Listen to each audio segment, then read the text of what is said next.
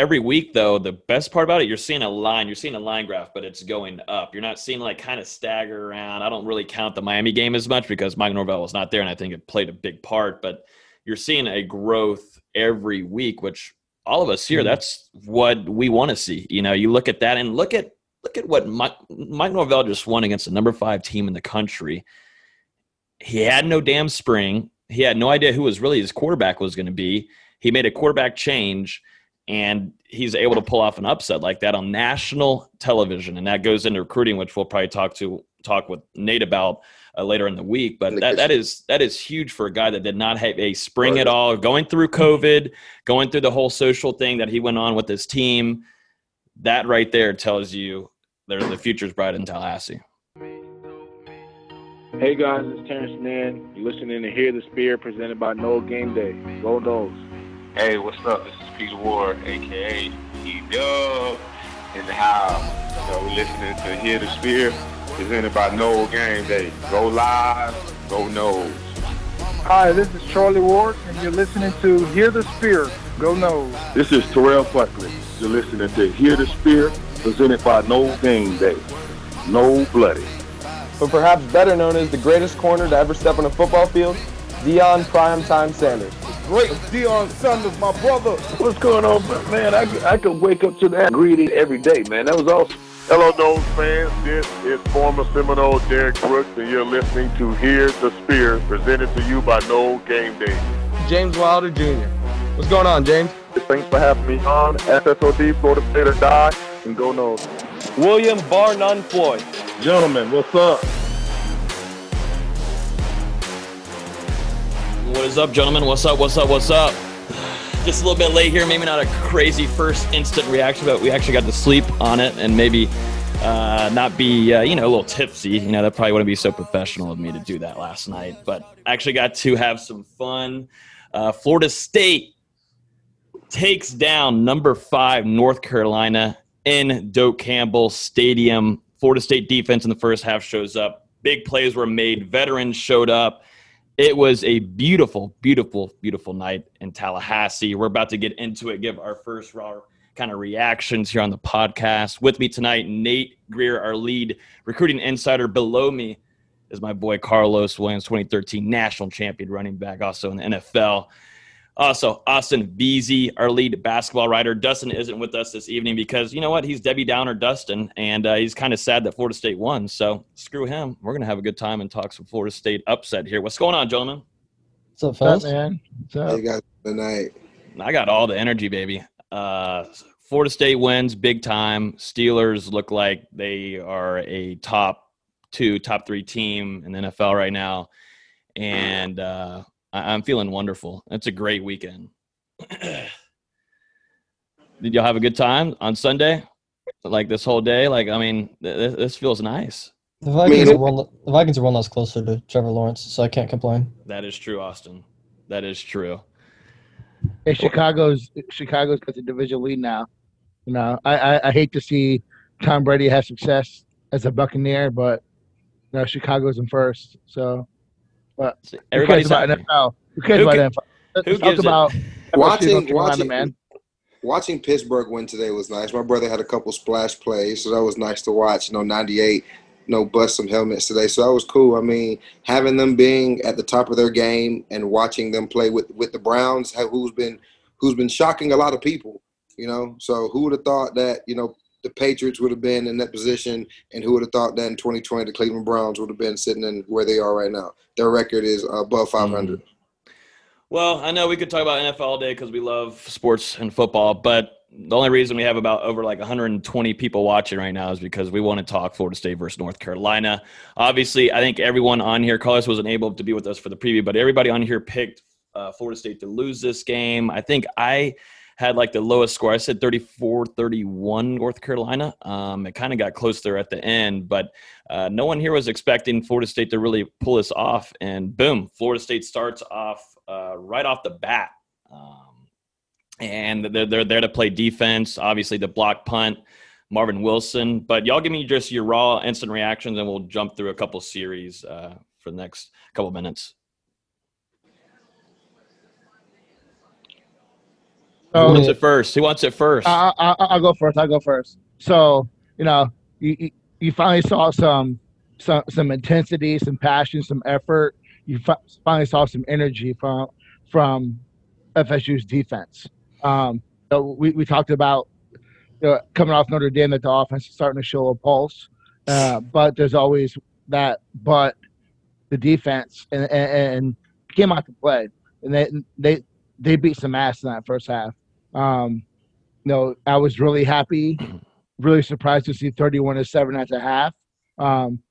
It's a different ball game if Lucas doesn't have that stupid ass penalty, they end up missing that field goal, and Carolina still, is in the game. They go down and drive for a score. 38-7 is a different mentality. It's a different 31 points. Carolina taps out at that point, and I don't think the game is that close. But for me, my immediate reaction was like, oh shit, they're gonna get this one away. But to see them, push through adversity and not really be the Florida State that we've seen the last few years when they get double-digit leads or leads in the fourth quarter given away, that they nutted up and they pushed through. And we talked about before we hopped on about the defense, and I'll let Carlos talk a little bit more about that. But there's not one defense in the country right now that's playing great ball. Everyone wants Dan Lanning from Georgia. They got exposed. Georgia's got the highest payroll in college right now, them and Clemson. And they still cannot get it done on defense. Alabama giving up points all over. Florida. So, there's issues on the defense, but that front four came to play, and that was the big difference in the game. It was never about talent for Florida State, but when they play up to their abilities, they can compete with anyone. They finally show some heart, and the result was a W against the top 5 team. I mean, it was definitely a tale of two halves. Like, the first half, we came out, we're dominated on both sides of the ball. UNC looked stunned. Their offensive coordinator was doing surrender cobra. And we really thought we were going to run away with it. We opened the second half, marched right down the field again. And like Nate said, if Lucas doesn't get that stupid penalty to force a 3 that we end up missing, it's an entirely different ballgame. We probably walk out of there with a double-digit victory. Instead, UNC climbs their way back in. They start picking on Akeem Dent and Miko Dotson a little bit because they realized trying to attack Asante Samuel is not the move. And it started working. They won some contested deep balls, got some easy touchdowns there to make it close. But like you said, defense stepped up when they really needed to. Yeah, they gave up over 500 yards. But for the most part, they were getting consistent pressure on that. It's the first we've seen all year. Samuel played well. There's still stuff we can improve on, like some missed tackles, but instincts were good. And everywhere else, there's a lot of improvement, which we haven't seen the last 2 years. I don't care what the score was. I don't care. I don't care how the second half. I don't care. It does not matter. And as a player, and I'm gonna give you two different points of view. As a player, I don't care what the score is. I want to win. Do you think NC State cared 16-17? No, they won. They beat the number 2 team in the country. I don't care. Those boys play with heart. I mean, I watch guys play with heart, like not just effort, but with pure heart, like pure. I want to put something more on film. And a lot of times, like, you've seen Marvin, you've seen Cooper getting heated and one. Yeah, I understand it's heated and you get a penalty, but at the same time, that's the kind of stuff that you don't see anymore. You don't see that. We get mad at the bonehead targeting the penalty by Durden, but Durden played more active than he's played all season. Mm-hmm. Everybody did. 13 played more active. 11 was around the ball. I mean, he's not actively making the play, but he's around, and that is frustrating. It's frustrating, but he's collapsing the pocket at least. I mean the RP they kind of run they run the dump pass with the tight end right over top. I mean, the linebackers aren't dropping deep enough. They're not going to run. They're not running the ball like they plan to coming into the game. That wasn't a big threat for me. And then late in the game, they just felt the mismatch with the height advantage. I mean, Dent played great football. I can coach that. I can say, hey, man, look, play through the hands. You just got beat up top. That's 1-for-1. Hey, it is what it is. Process, move on. You know, you put 9 out there. It's a height advantage. He played great defense. That I'm okay with them playing defense like that and having points scored on you. I'm cool with that. You know, you can give up that many points, and you know what? They didn't win the game. You stopped them when you needed to. That's all that matters to me. When the game was on the line, y'all proved that you could finish a game. Yeah, it's a bend but did not break defense. And it's a young defense at that. A lot of young guys still are getting a chance to play and prove themselves as role players and significant role players on this team. So with that, I mean, I'm cool with that. I'm cool with how many points they score late in the game. I'm cool with them. I like to see that. I wanted to see a little bit of adversity. You know what? You really didn't want to see Florida State beat them 31-7. You didn't want to see that. No, because it wouldn't have been realistic. It's not realistic to us. No, we got a chance to see our flaws that we've been showing all season, but we also saw a lot of growth that we've been not seeing early on this season that we've seen again since we played Notre Dame. You know, so I'm cool with the score. I'm happy with the progression. Shout out to 13. You played a hell of a game. I mean, you put the team on your back, even with a hurt arm late in the game. You continued to show leadership.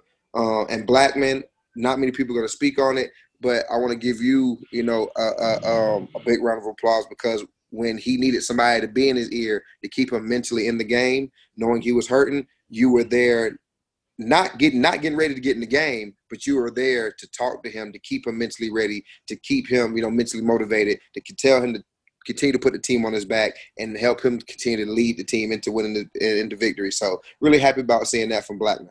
Yeah, Blackman. That's a good thing. Yeah, Blackman. I was just gonna say, Blackman could probably tell Jordan Travis, you're gonna have to probably get used to getting hit a little bit, buddy. And he could probably give him some good advice on maybe not getting hit so hard. He's been through that before. I do want to follow up real quick on Carlos. Since we're already there with the defensive line, coming in, Carolina had only given up 4 sacks all year. They matched that in this game. They had, I think, around 20 quarterback pressures on 47 drop back. Yeah, 47 drop back. So, they were putting the pressure on him, and a lot of that was 4-man rush. And I think Robinson played the best game of his career. 2 sacks, 3 tackle for loss. Still had a couple plays where he missed, but I think overall that was Robinson's best game. Yes, I agree. For me though, the biggest thing was the 2 for 11 on third down, holding them for 0 for 6 on third and long, and 0-3 on fourth down. So they got off the field, and they haven't done that much all year this year. So as you said, they gave up some yards. They gave up a lot of 50-50 plays. I do think Dent had a couple plays he could have played better, but that deep ball at Dotson, you can't play that any better. It's just a great play by the Carolina receiver. And that he's a starter. I mean, they're number 5 in the country. He's a starter for a reason. He got to play football too. Yep. So, I just think it was those little things, and then the ability to put pressure all game. You could tell that Sam Howell was not comfortable, and that was the biggest difference for me.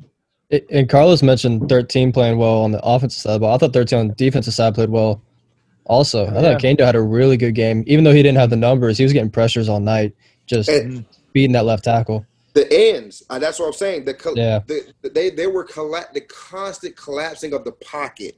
And Sam Howell, as a quarterback, will sit in the pocket. He will dot mob. Like, he will throw the ball all across the field if you let him. And he has the feet to do that RPO and get the ball to the tight end down the middle of the field and get the running back on the edge. They're dangerous that way. And I think our front four, I'm very proud of them. It gave me goosebumps watching them. I think when they watch the film, they're going to be like, man, we're capable of doing this to a top 5 team. And know what they said? If you watch the TV presentation, the 2 running backs, they got the best running backs in the ACC and this dominant duo.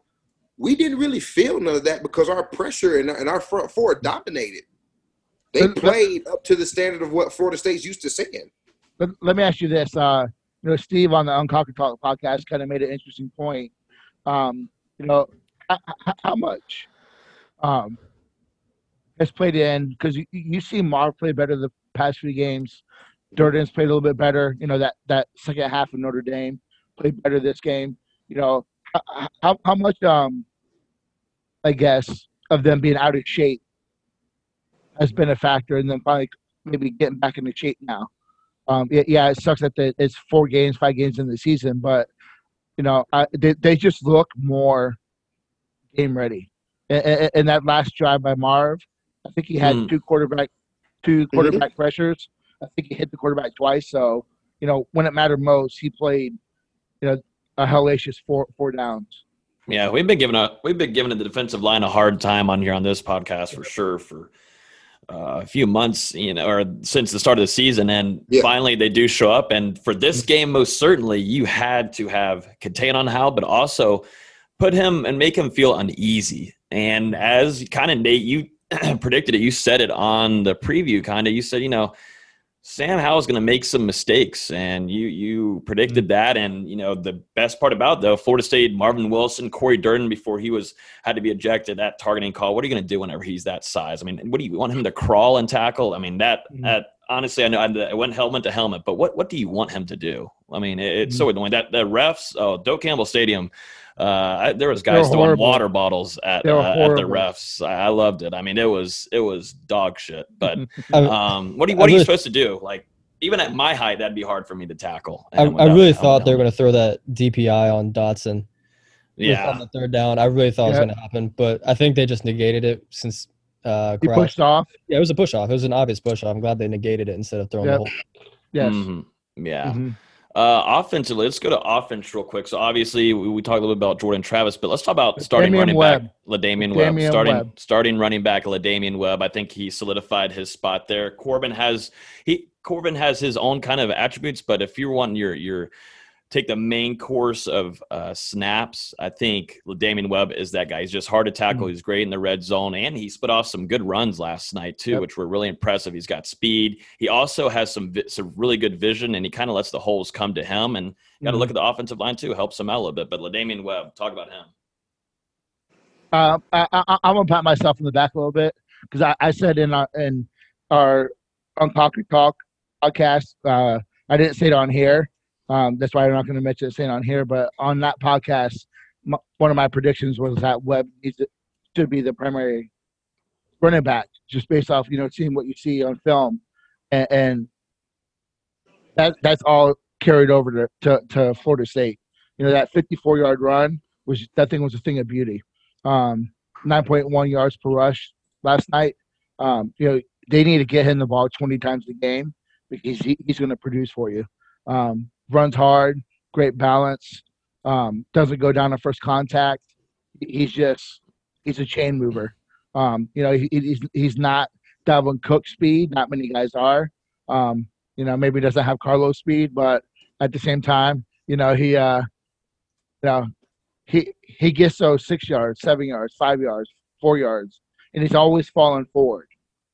You never really see him go backwards. He's always falling forward, and that's something that, you know, I know you're really big on Devontae. Devontae did that so well. You know, James Wilder did that so well. You know, Dalvin did it pretty well. So, you know, he's always dependable, and you know, for me, he's got to be the number one guy moving forward. In my opinion, he is the first running back we've had that we've seen be a running back. And what I mean by that is I was an athlete. I played safety. James Wilder played linebacker. Devontae was a running back that we played with. You know, Devontae was a every down back at Central. Cam Akers played quarterback. He could play in the slide, play everything. Kalen Laybourne, when he was here, he played in the slot, played everything in his high school. But when Dalvin also came out of Miami Central, this kid was a running back. This is the first time I've seen we have a back that's touching the ball, that can get the ball, like Nate said, 20 times a game, that's going to run downhill. He's going to take first contact, boom, boom, boom. That's 2 or 3 yards. I'm going to get 7 or 8 in this carry. You know what I'm saying? And our offensive line is going to start to feed off that. And when those big boys start moving and those first downs start coming off of running the ball, Yeah, now I can take a break and it's, 3rd and 3.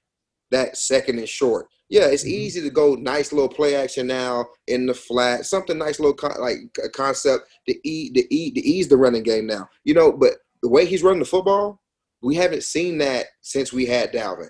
Cam did a lot of different things. He wasn't a downhill. We haven't had that. He's bouncing off guys, making people miss. He's running with determination. I like what Zero brings to the game as well. I like what he's able to do. We've able to have two backs on the field at the same time. We haven't seen that in a while.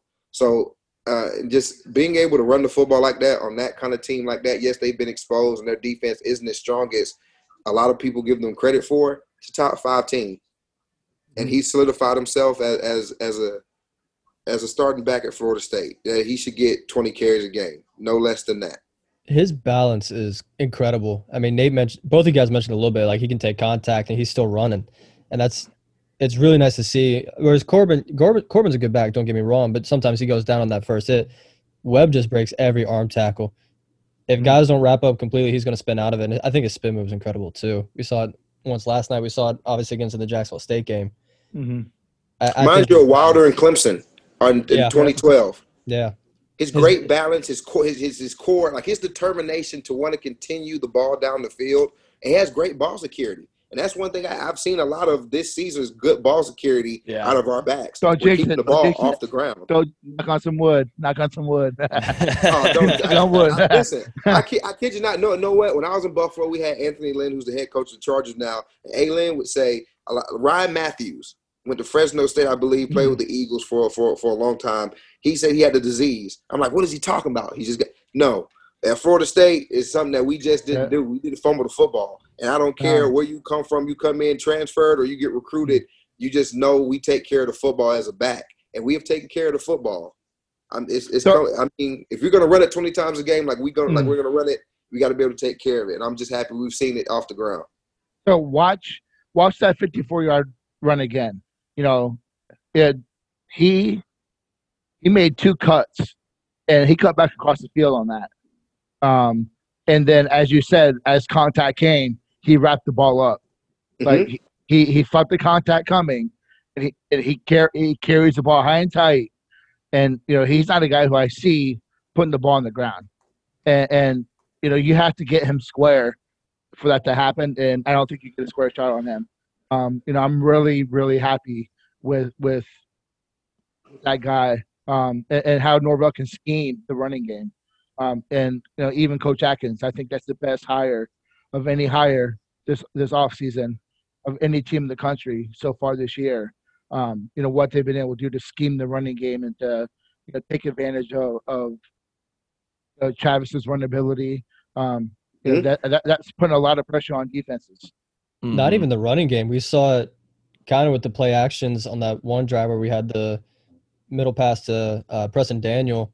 And then same thing with Ontario Wilson. He sells those play actions so hard, and it just leaves a guy wide open. They're skimming around that too, and everything just keeps developing as the weeks go on. We keep seeing little adjustments, little improvements here and there that really gives you a lot of faith in this coaching staff. That's for sure. Yeah, those linebackers totally bit on that play action on that pass Ontario Wilson. Like you saw that coming. Like that was a play call coming off a timeout, I believe, and those linebackers, they completely bit on that and opened that field wide open for Wilson. And that play with Preston Daniel was phenomenal. Like, hey fellas, where's Daniels from again? Memphis. Oh, Memphis, huh? Walk on? Yeah. Huh. Told my wife that we were sitting there, and they said 45's a freshman walk on from Memphis. I said, where's Coach from? It's kind of a coincidence that you're got a guy, freshman from Memphis, and walking on. And I guarantee before 45 leaves Florida State, that kid's going to be on scholarship. I like the way he blocked on the edge. I like this effort. You know what? It reminds me.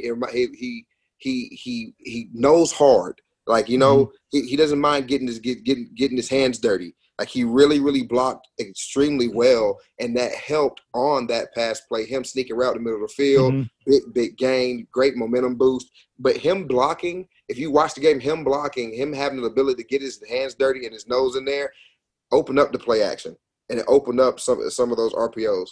I liked when they would take him across the formation and put him out wide Yeah. and set up screen bubbles out there. I thought those worked really well too, and that's something they Yes. could use in the future. Yeah, it was nice. That was a sexy play, and that Florida State was pinched there too in the end zone too, and it worked beautifully. And so going to the wide receiver unit too, we had to find guys that would step up for Florida State. We predicted Ontario Wilson, which sure enough, he stepped up. But man, look at number 6 too. Good for Helton, man. That boy right there.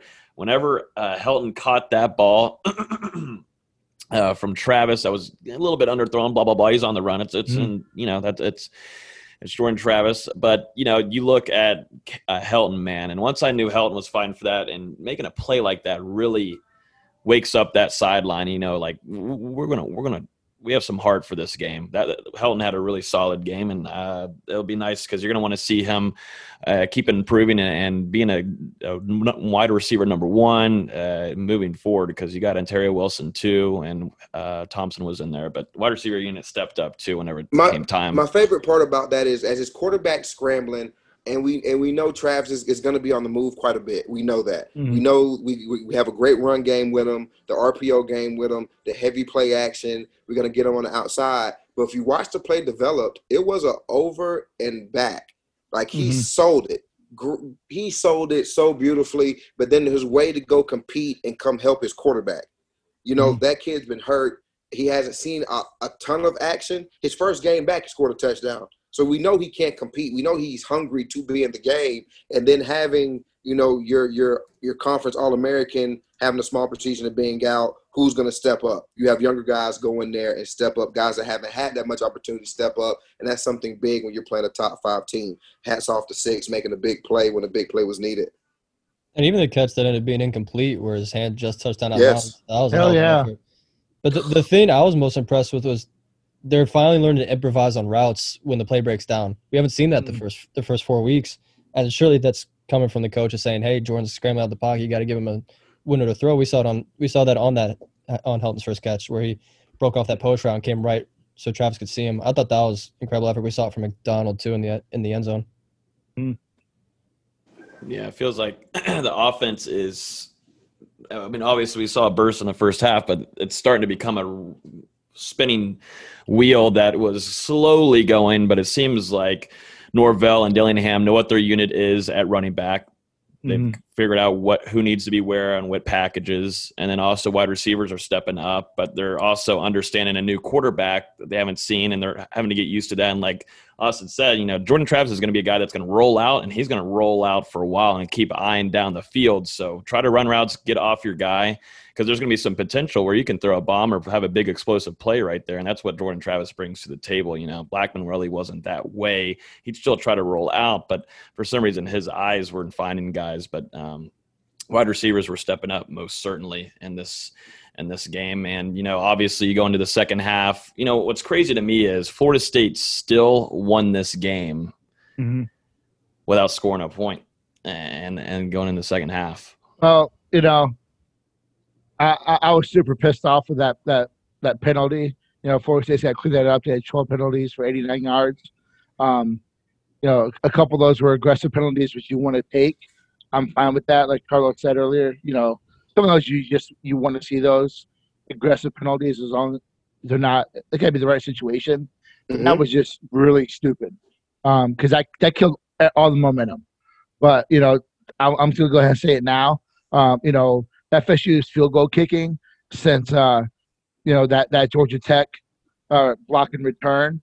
You know, since then FSU is only 68% on field goals since that block. And 9 of 11 that was Roberto finishing that year. Since 2018, Florida State's only 58%. So you can't leave points on the board.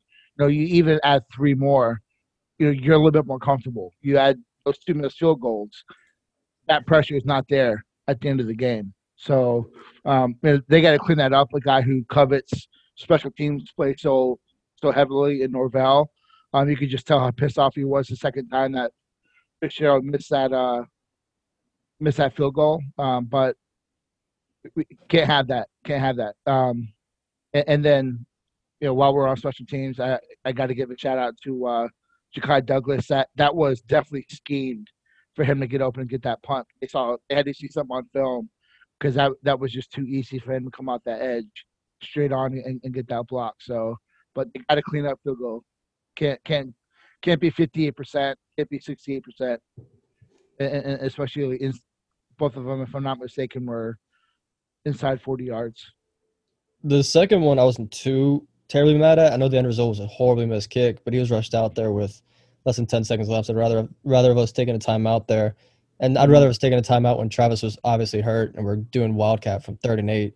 But yeah, that second kick I wasn't too mad at, but either way, you can't be going 1 for 3 in a game like this against the number 5 team in the country. We got some lucky breaks. Yes, we still won, but there's still things we definitely improve on. That's one of the areas.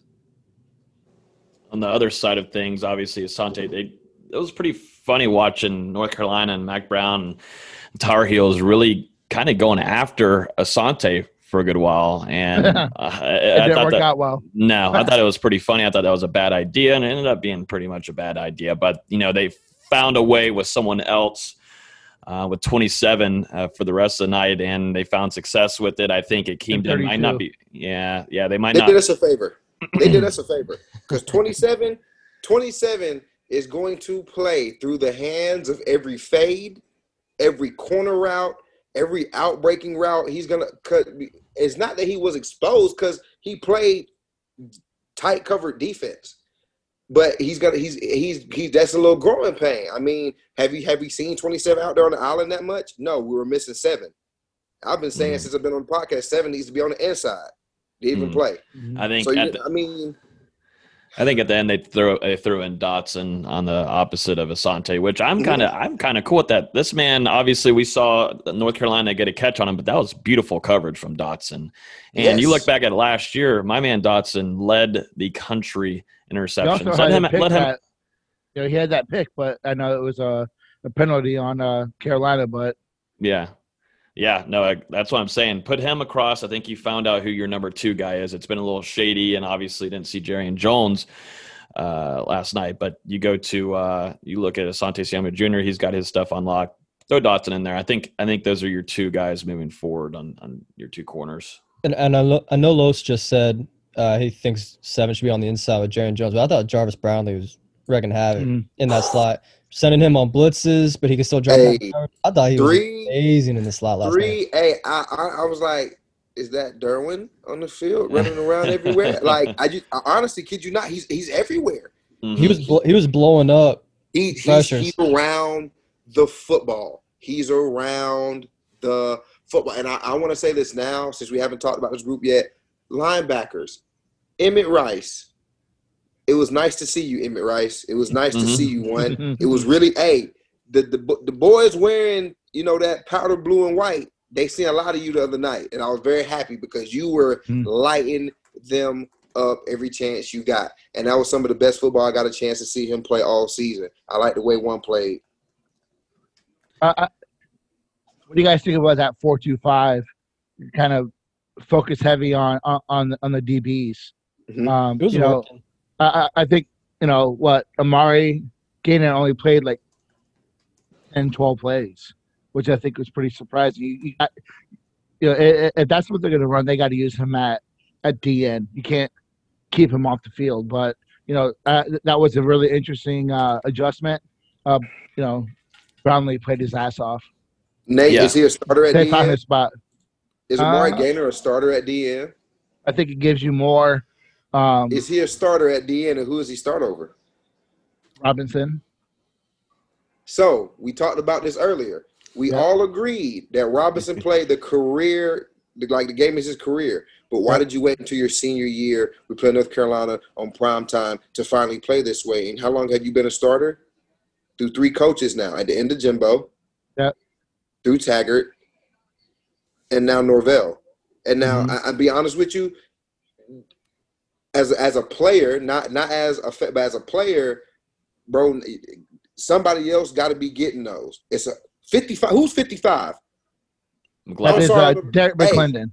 I like that kid. He played his ass off. Yeah. Give 11. If you ain't gonna play like that, like I said, he had a career. Like Nate, you was right. He had his career game, and 11 probably had it. But 55, You're the future. You're going to be wearing garnet gold for the next couple years. So I want you to I need you to get all the time on the field you can, because your energy, the way you play, is consistent. And I'll take the MAs that I'll take those mental errors, because I'll take the effort. You're going to give me that every play. What about Briggs coming back? That was huge. Dennis Briggs coming back and playing with could have been Lovett out, with Stu Thompson out, with Durden going out with and he played around what he needed to do. 30 snaps. And you know, he contributed. You know, that was huge for him to come back. But you know, talking about defense, you know, we talk about him every week. What do you think about number 6? I think it was a pretty solid game for 6. He had the one bad angle in the second half where I was like, come on, man, you got to close that angle a little bit faster, a little bit sharper. But other than that, he wasn't horrible. No, 6 is – Six remind me of, and 6 is that savvy veteran who's not going to make a lot of splash, but he's going to get he is the captain on the field.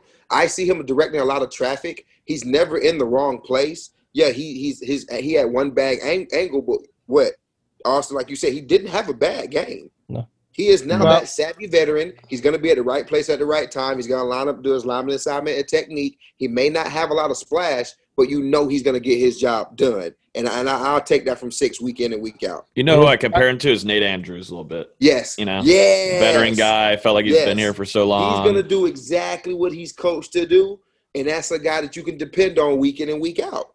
Yeah, he had 8 tackles. You know who I compare him to? Corey Mangum. Oh. No, how dare you? Don't you dare. I'm kidding. Hey, Corey Mangum. I'm kidding. I'm kidding. Jesus. So, okay. No, I'm kidding. But anyways, that really bad angle, I think, was followed up, if I could be wrong, was on the goal line where he filled an imaginary hole where he should have.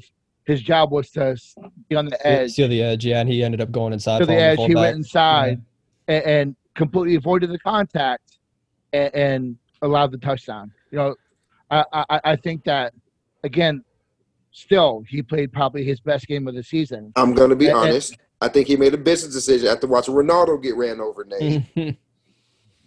You can't make business. Not the goal line. Hey, hello. Hey, Ronaldo took one for the team, and I think everybody started watching after that. Yeah. I mean, not the goal line, man. Put your head in there. I mean, I'm with you. I'd rather get run over on the goal line and at least trying, and then fill in an imaginary hole and looking like you're avoiding the contact. Very true.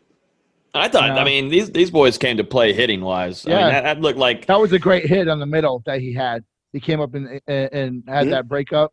Brownlee, that guy. Yeah, Woodby. Yeah. I'm saying, but like Woodby, Brownlee, Rice. I'm sure there might be a few. I got to go back and watch. Yeah, 55. There was these guys came. They look like a little bit of Steelers 46. defense physicality. You know, yeah, and that played a tone. Obviously, there was youngins we saw 32 out there. Yeah, we saw Stephen Nix Jr. Even though he had the coverage gap or the coverage loss where he came up and pressured Howell when he started escaping the pocket. But his instincts are some of the best we've seen from the linebackers in a while. Yes. Obviously, we're going to take the freshman lumps with him, but his instincts are incredible. I love seeing it. It's refreshing. Mm-hmm. Yeah, you like some Lundy, Nate, right? Yep. Again, I'll take those. I'll take that physicality. I think we talked about that last week over a guy like 35. So he played all. He was in there on goal lines. Yeah, he was in there one on or some two situations, but that's about it. Yeah. I think 1 or 2. I need to start bringing binoculars too to these games. Major difference. Mm-hmm. Yeah, the linebackers still struggled in the passing game, but the running game was complete. Can I tell you what I observed? The RPO game, they tried to run it all night, but I think what happened was our guys became more confident in closing in on the ball. So why am I worried about, the actual run game? Because our front four dominating that. I think our linebackers are like, screw that. I'm not worried about the inside run game. I think Marvin and them boys going to hold that down after the first half. And then, the RPO pass game opened up the second half. I think the safeties and our linebackers, when they start closing in on the RPO and they making Hal close inside, I mean, I like the progression. I think they play great. I think they're growing.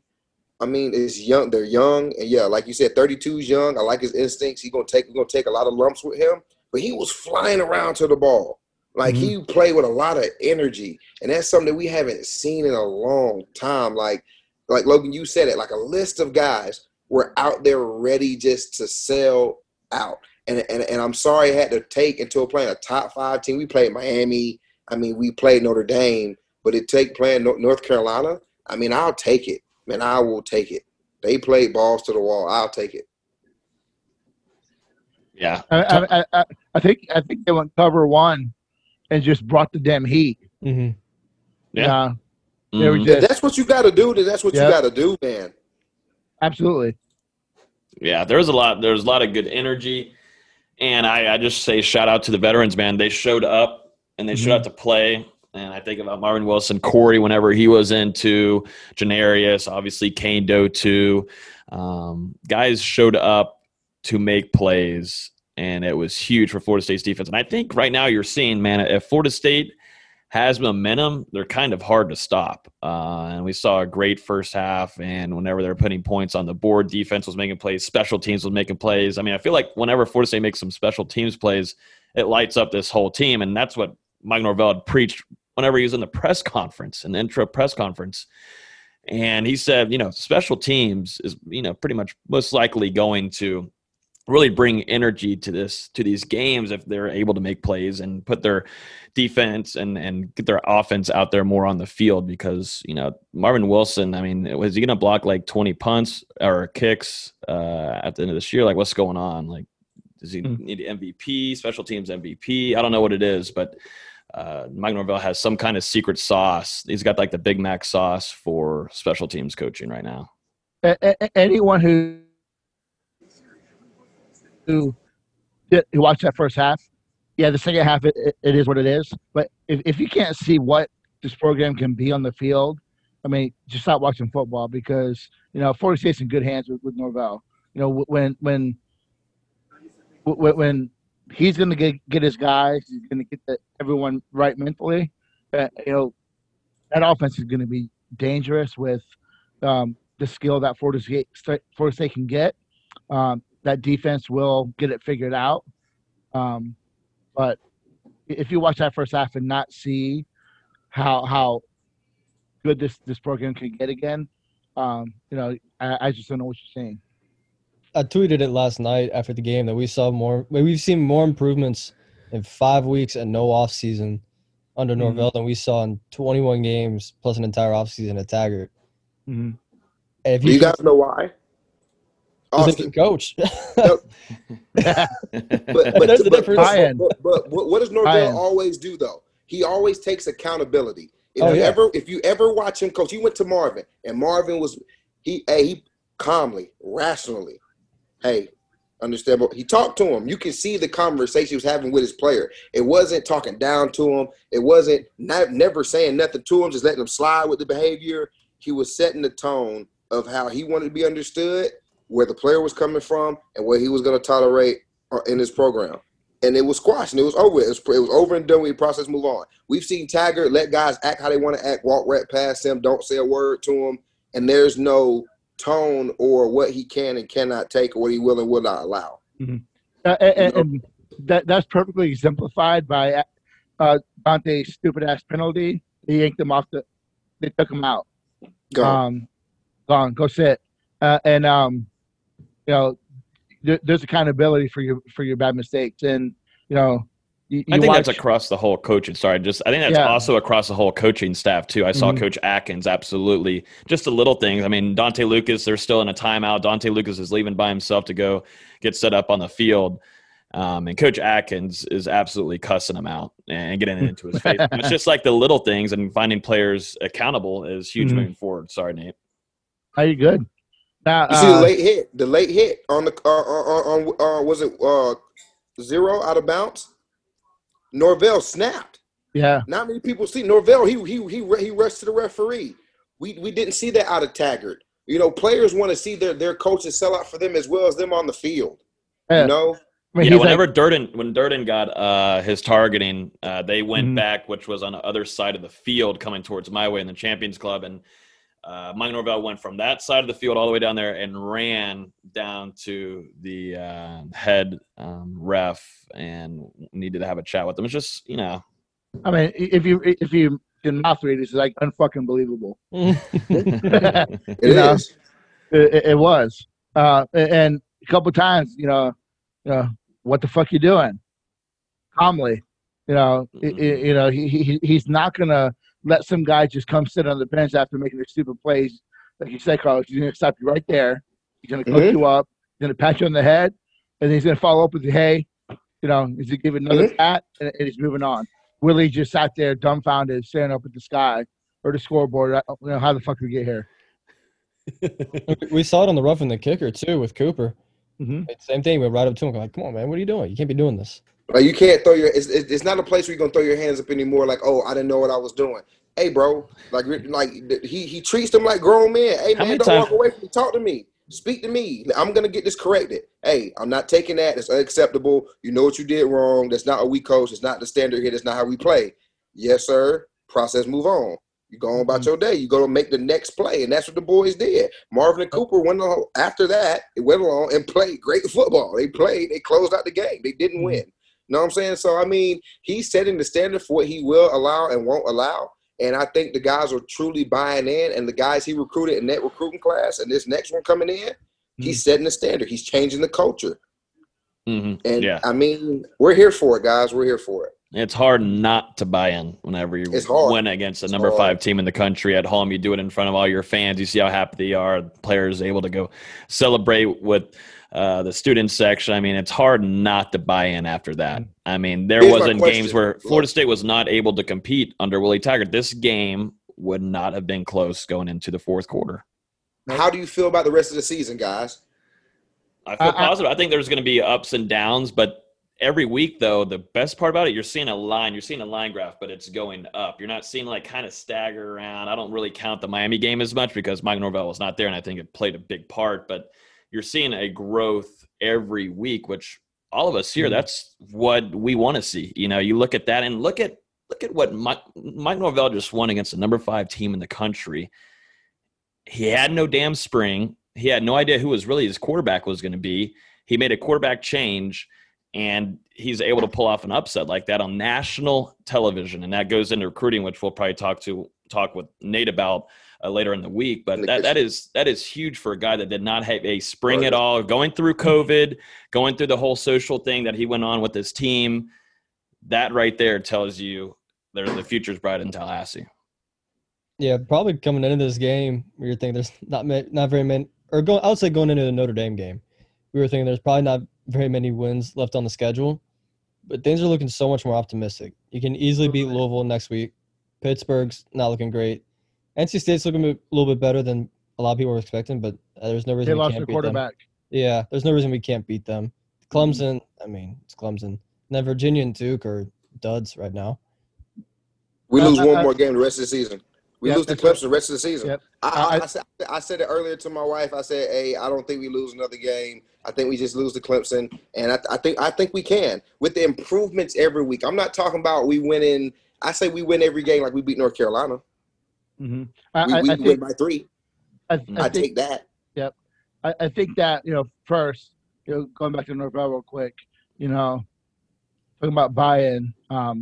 You have Jones coming over from Mississippi State, who, talking to kids that are in Mississippi, his exact quote is that, Norvell's a genius. So these kids are buying into what he's doing, and they can see how good he is as a coach. But, when you look at the season, I think the Louisville game is probably, the closest 50-50 matchup. I think that this is going to tell you a lot if Florida State can come in and sustain that improvement. I think that Florida State can beat Louisville. I kind of wonder why they're a 6-point favorite. but that is what it is. I think Carolina State losing Leary, I think that hinders that offense a lot. Clemson is Clemson. I just wanted to see him be competitive in that game. But I don't think anyone is touching Clemson right now. Them and Alabama are separated, and maybe see what Ohio State's about. But every game is winnable moving forward, except for Clemson. And I don't, like you said, Austin, I don't think you could say that coming into Carolina. You look at win shares and all that stuff. I think you really have a really good possibility of 7-4, 6-5 being the worst case scenario. When you were looking at 5-6, 4-7, so this win can turn around. The program can turn around perception. It shows recruits that proof of concept, as Jason Staples and I were talking about a little bit on our pregame over there. Now they have something to show these recruits. So it's that trajectory, like you said, Logan's moving up. So I think you're looking at 7-4, 6-5 worst case, and you couldn't say that a week ago.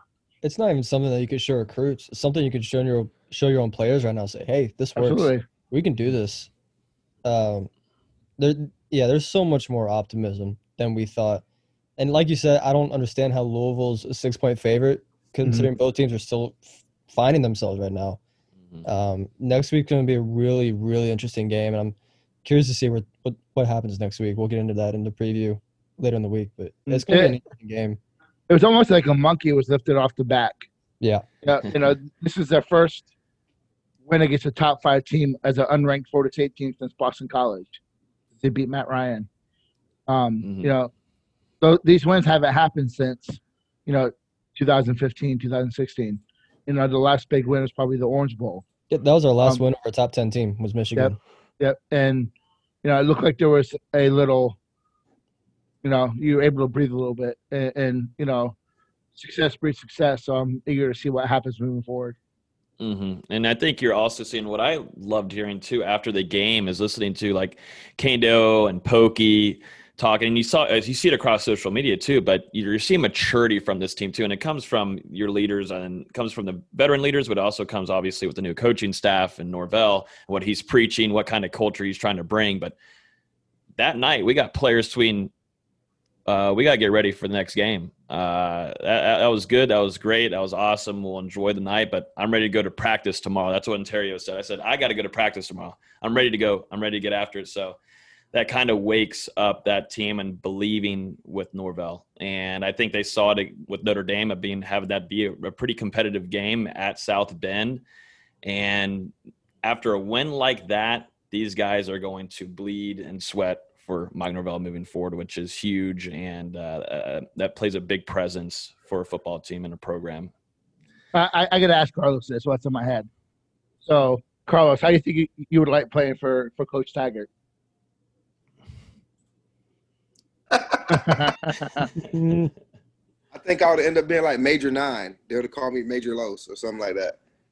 Like I would have ended up having like a music career because all I did was listen to music all day. I mean, it worked out for Major 9. I mean, people like his music. He got lots of followers on Instagram. I mean, I like his music. But you like hitting people, though. You like hitting people. I mean, I just didn't see. I honestly, I'd be honest with you. I don't think Taggart could have recruited me.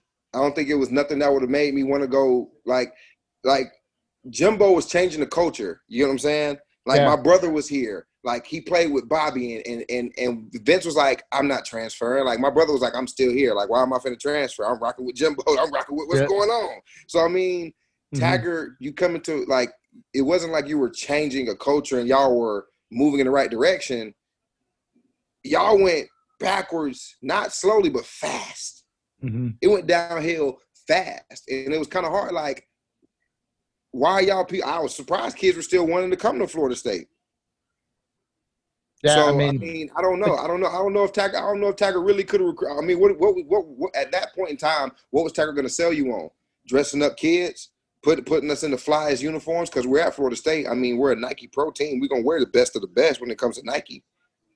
So I mean, was it about taking all the fly pictures and looking cool when I come in and wearing the visor and doing all that. I mean, that was a selling point. But I mean, Florida State, it's Tallahassee is a great city to be in when you're a college kid. Yeah, but what else are you selling me? You're not selling me a national championship because you ain't won one. You ain't selling me no conference championship because you ain't won one. So what are you selling me on? There's a lot of you hear that a lot about. I would say that you were legacy, but your brother played at Florida State. You're kind of always kind of destined to go there. But there's a lot of kids who have said that if I was coming up when I was getting recruited and Taggart was a coach, I wouldn't have came here. And that speaks a lot about just how bad it was at Florida State under him. And honestly, though, it is honestly hearing that, though, Nate, I'm be honest, being real, it does make me sad because I remember when my brother got recruited, Bobby Bowden came and sat in my front room, man. Bobby Bowden came and sat in my front room and ate dinner at my house, and I was in 9th grade. He offered me a scholarship when I was in 9th grade. Like, I got recruited by Bobby. And then the very next year, Jimbo came in and said, I'm holding the scholarship still. I was a sophomore. I ain't played a down of varsity football yet. Then I started my sophomore year both ways. He held my scholarship. So, I mean, we got recruited in a different time where Florida State was not only changing a culture, but their culture was booming and it was moving in the right direction. So, yeah, I understand a lot of these guys are frustrated like, dang, I was coming to Florida State where Jimbo, yeah, he was left. But even when Bobby left, the culture still remained the same. It was about winning and tradition and being a family.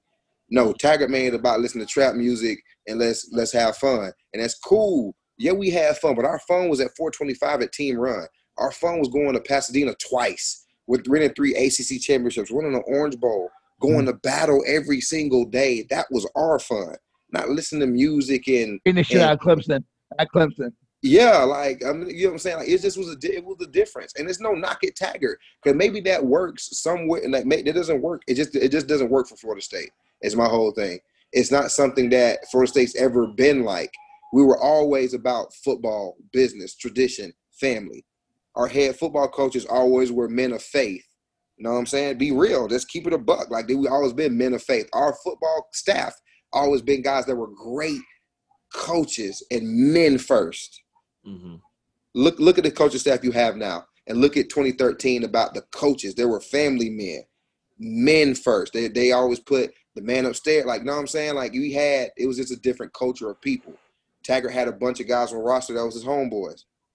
Mm-hmm. I'm finna go play pickup basketball. I'm gonna go pick up a bunch of home. Like, no, I'm Pee Wee. Remember kindergarten? We said we're gonna be coaches. I got a chance. Nah, bruh. No, Pee Wee, you can't coach with me because you gonna get the job done. I'm just being honest, man. It was like he had a lot of friends that wanted an opportunity of a lifetime, and I understand because I probably would have took it too. Call me today, ask me I want to be the head coach. At Florida State, it's my dream job. Mm-hmm. Of course, I would take it, but I don't think he was ready for it, and it's not fair to those kids that they didn't understand the gravity of the situation. I don't think he understood how much pressure it was to come in and win right away.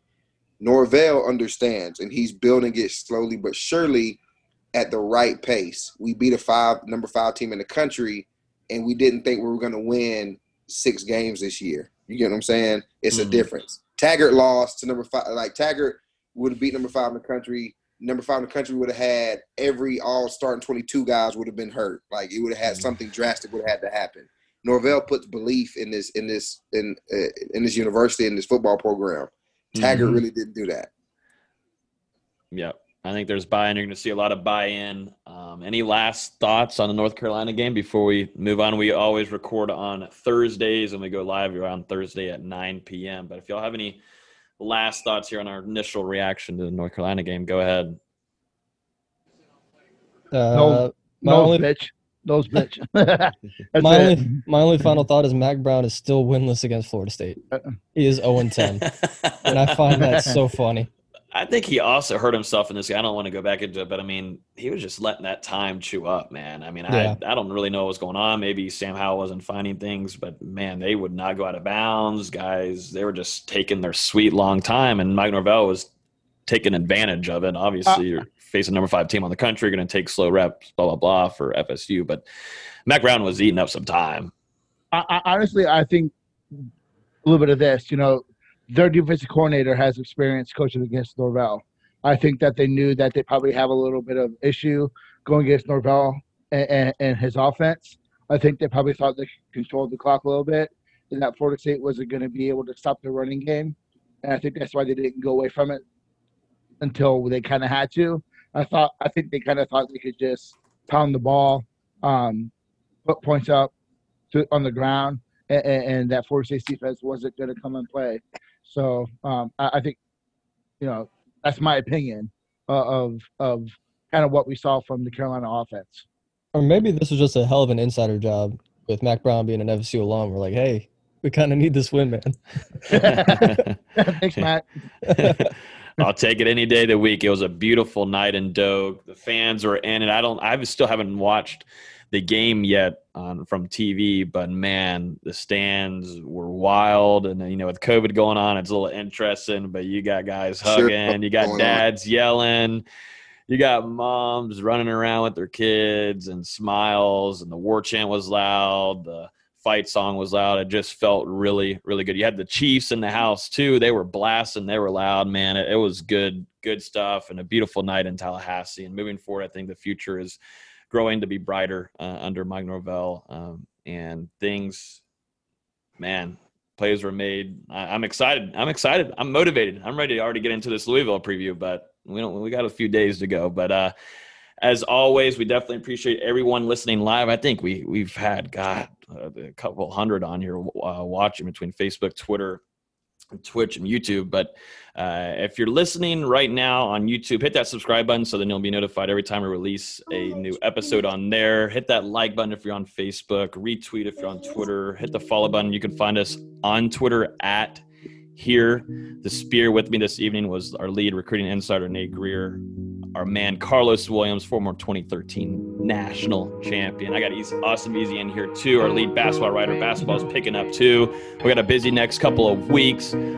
Future's looking bright. Thank you everybody for listening, and we will talk to you guys Thursday night for our preview for Florida State versus Louisville. See you guys.